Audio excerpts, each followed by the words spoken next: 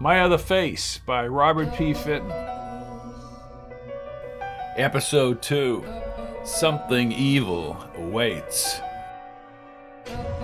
"Walk into my parlor," said the spider to the fly.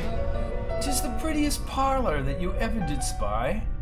The way into my parlor is up a winding stair, and I have many pretty things to show you when you are there."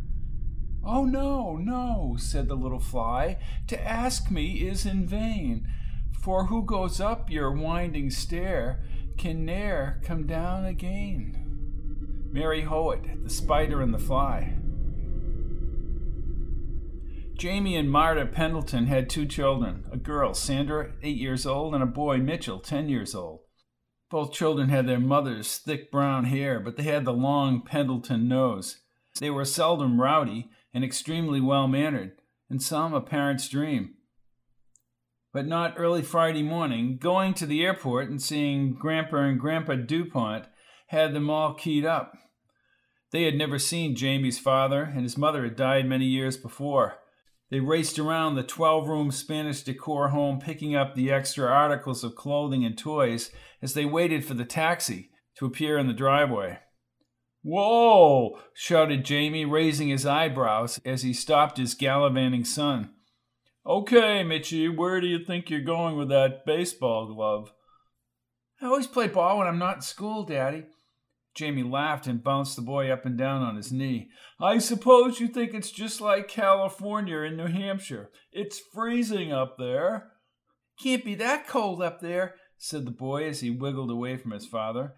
"Not that cold?" asked Jamie as he arose and contorted his arms as if he were a monster. He said in his scariest voice. He crunched his face into 1,000 wrinkles and facetiously began chasing the boy around the house. "It's the monster, Sandy," he called to his little sister, and got just close enough to her daddy to feel the fright. The game was always fun, and they played every time Jamie was home. "I'm going to get you," cried Jamie, grunting and groaning, as he pursued his way through every room. They always kept just barely ahead of him, finally running into the kitchen. He moved through the hallway, however, and caught them as they emerged out the other entrance, and they felt the pretended fear, knowing everything would be all right once the game was over. He lifted them upward and carried them across the room into the kitchen, over to the refrigerator. "So, you don't think it's cold in New Hampshire, eh?" he laughed. "What are you going to do with us, monster?" asked Mitchie. "It's the deep freeze," replied Jamie as he pushed open the freezer door with his shoulder, and the steamy air came rushing into the room. "There," he said as he looked at the frozen slivers of meat. "That is St. August." "That meat?" asked Mitchie, knowing it would provoke him. "No, ninny, the cold." They looked at each other from under his arms, and he lowered them to the floor. In an instant, they scampered out of the kitchen and back into the bedroom, still laughing and yelling. It is cold," cried Mitchie as he passed his mother as she came up the cellar stairs. She was amazingly passive and distant as she came into the kitchen. Jamie was still laughing from his little performance. "Well, you're certainly in a good mood," she said, trying to force his smile. "And why shouldn't I be, playing with my own kids?" he said as he tried to restrain his merriment. "You scared them half to death," she said sarcastically. She could sense the relationship they had with Jamie, carefree and playful. Not like her. She was the disciplinarian, the drill sergeant, who got them ready for school in the morning, the director of their activities. Jamie, however, was the knight in shining armor, who came on the scene after the problems had been straightened out and after the orders had been given. "Well, the monster got them again. The kids like playing that game." "I wish I could relate to them the way you do," she said, looking for a sympathetic answer. "You're their mother, for God's sakes." He opened the refrigerator door and took out a pitcher of Kool-Aid.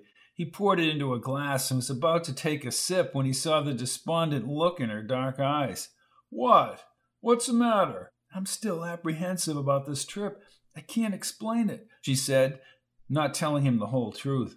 "I'm scared, Jamie, damn scared, and I don't know why." "How the hell can I tell you that?" You just think I'm crazier than you and Johnson already think I am.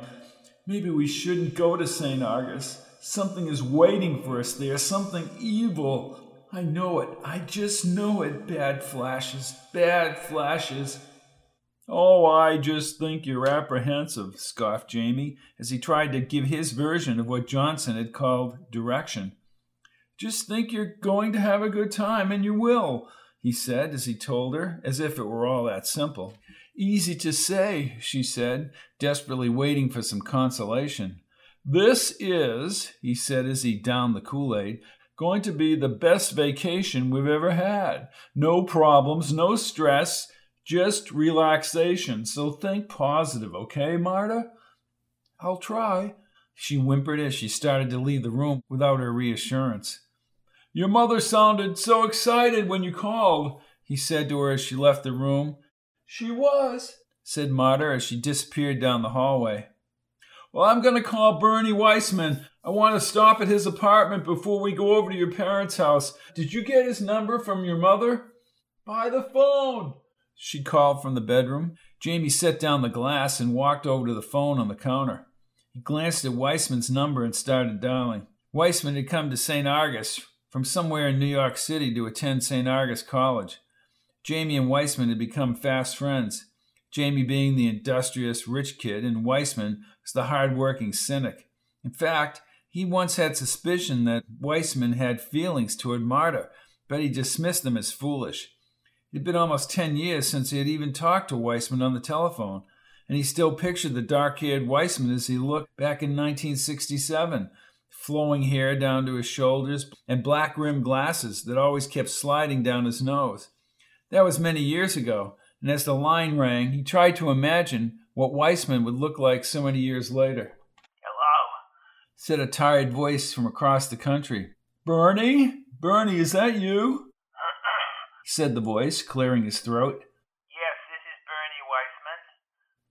Bernie, this is Jamie, he said with enthusiasm. Pendleton? Jamie Pendleton? Said the voice as if a new life had been instilled into it. Jamie, how the hell are you? Where are you? It feels good to hear your voice, old pal. Good to hear you. God, it's been a long time. Bernie, we're coming back to St. Argus tonight, he boasted as if Weissman was supposed to sit up and beg. Hey, that's great. Hey, you and Marta, right? And the kids. Kids, that's right. He said excitingly. Yep, a boy 10 and a girl 8. Well, that's great, Jamie. How is Marta? Well, Bernie, I just want to warn you, Marta isn't very well. She's had a raft of psychological problems. Marta? He asked, refusing to believe it. Marta? Yes, she's been seeing things. Flashes, she calls them, black and white flashes, lasting only for a few seconds. Gruesome. I won't go into the details, but I just wanted to warn you. Why, yes, of course. Replied Weissman. Now, Bernie, I would like to see you. Sure, that would be great, Jamie, real great. We should be back in town by 5 or 6. I have a short errand to take care of, and then we'll go over to the DuPonts.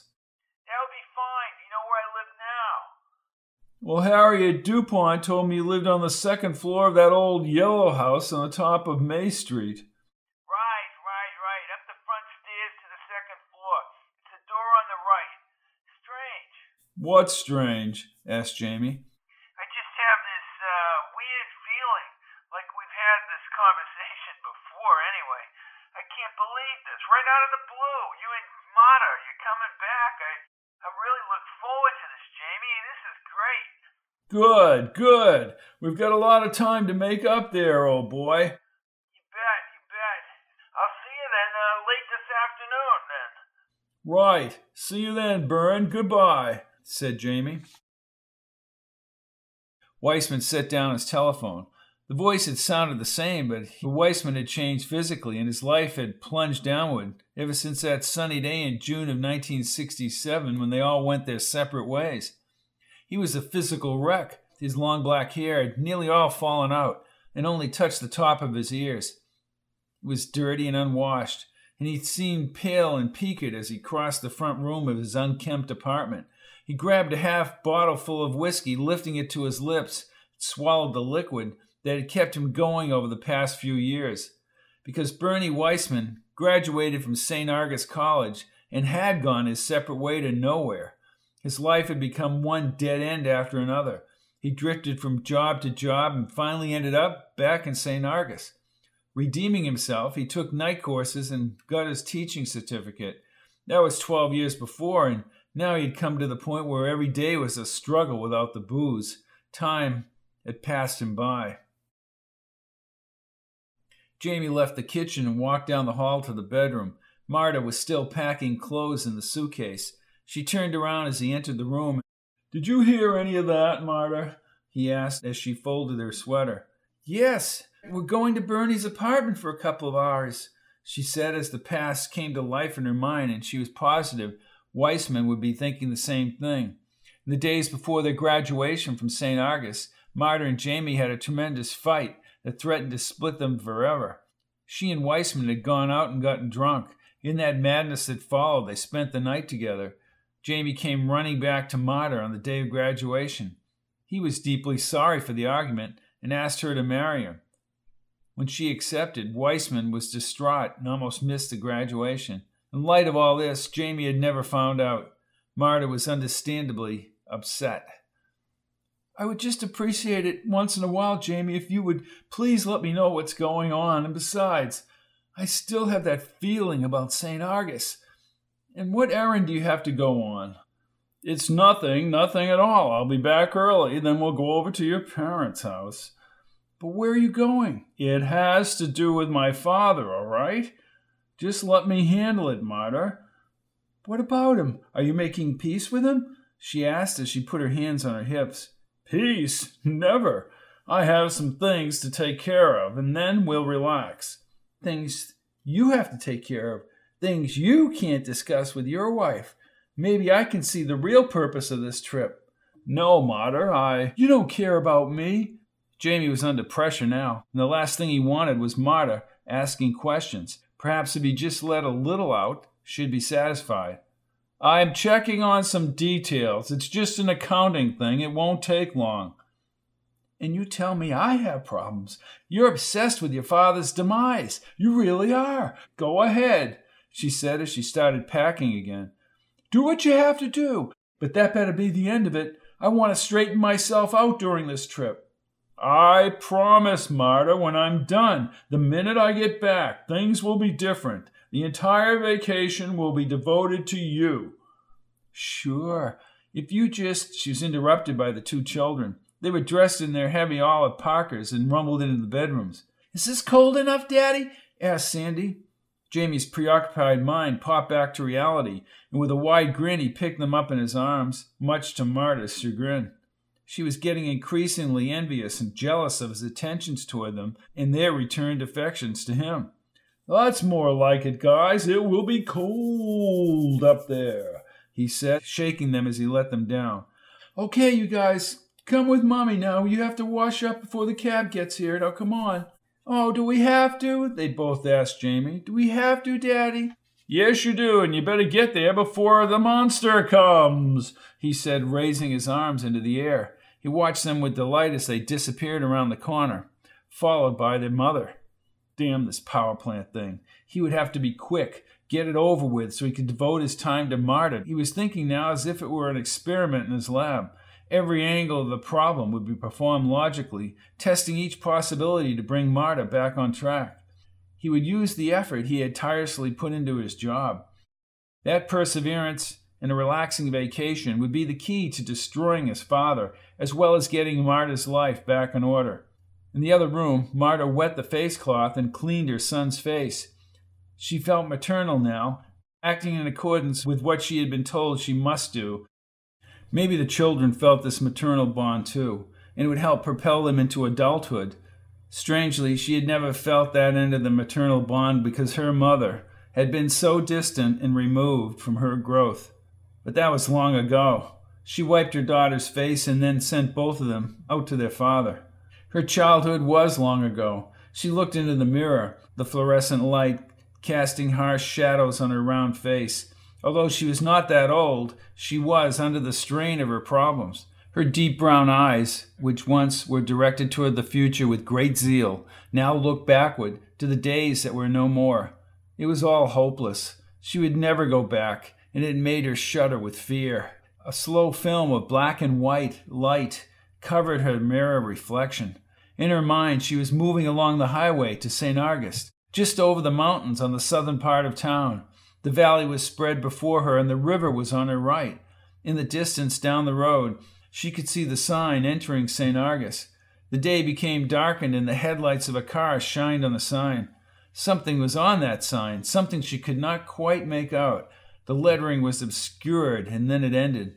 The flash was over, and she stared at her face, her wide pupils closing back to normal. She raised her hands to her face and wanted to scream. Screaming, however, would just bring her another step closer to the sanitarium.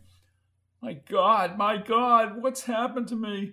Make it stop. God, make it stop. Even though I walk through the valley of the shadow of death, I will fear no evil, for thou art with me. Thy rod, thy staff, they comfort me. Oh God, what was on that sign? It looked like blood. No, it couldn't have been blood. No, it just doesn't make any sense. She burst from the bathroom, attempting to keep some semblance of composure, but there was no one in the house, and her heart started thumping.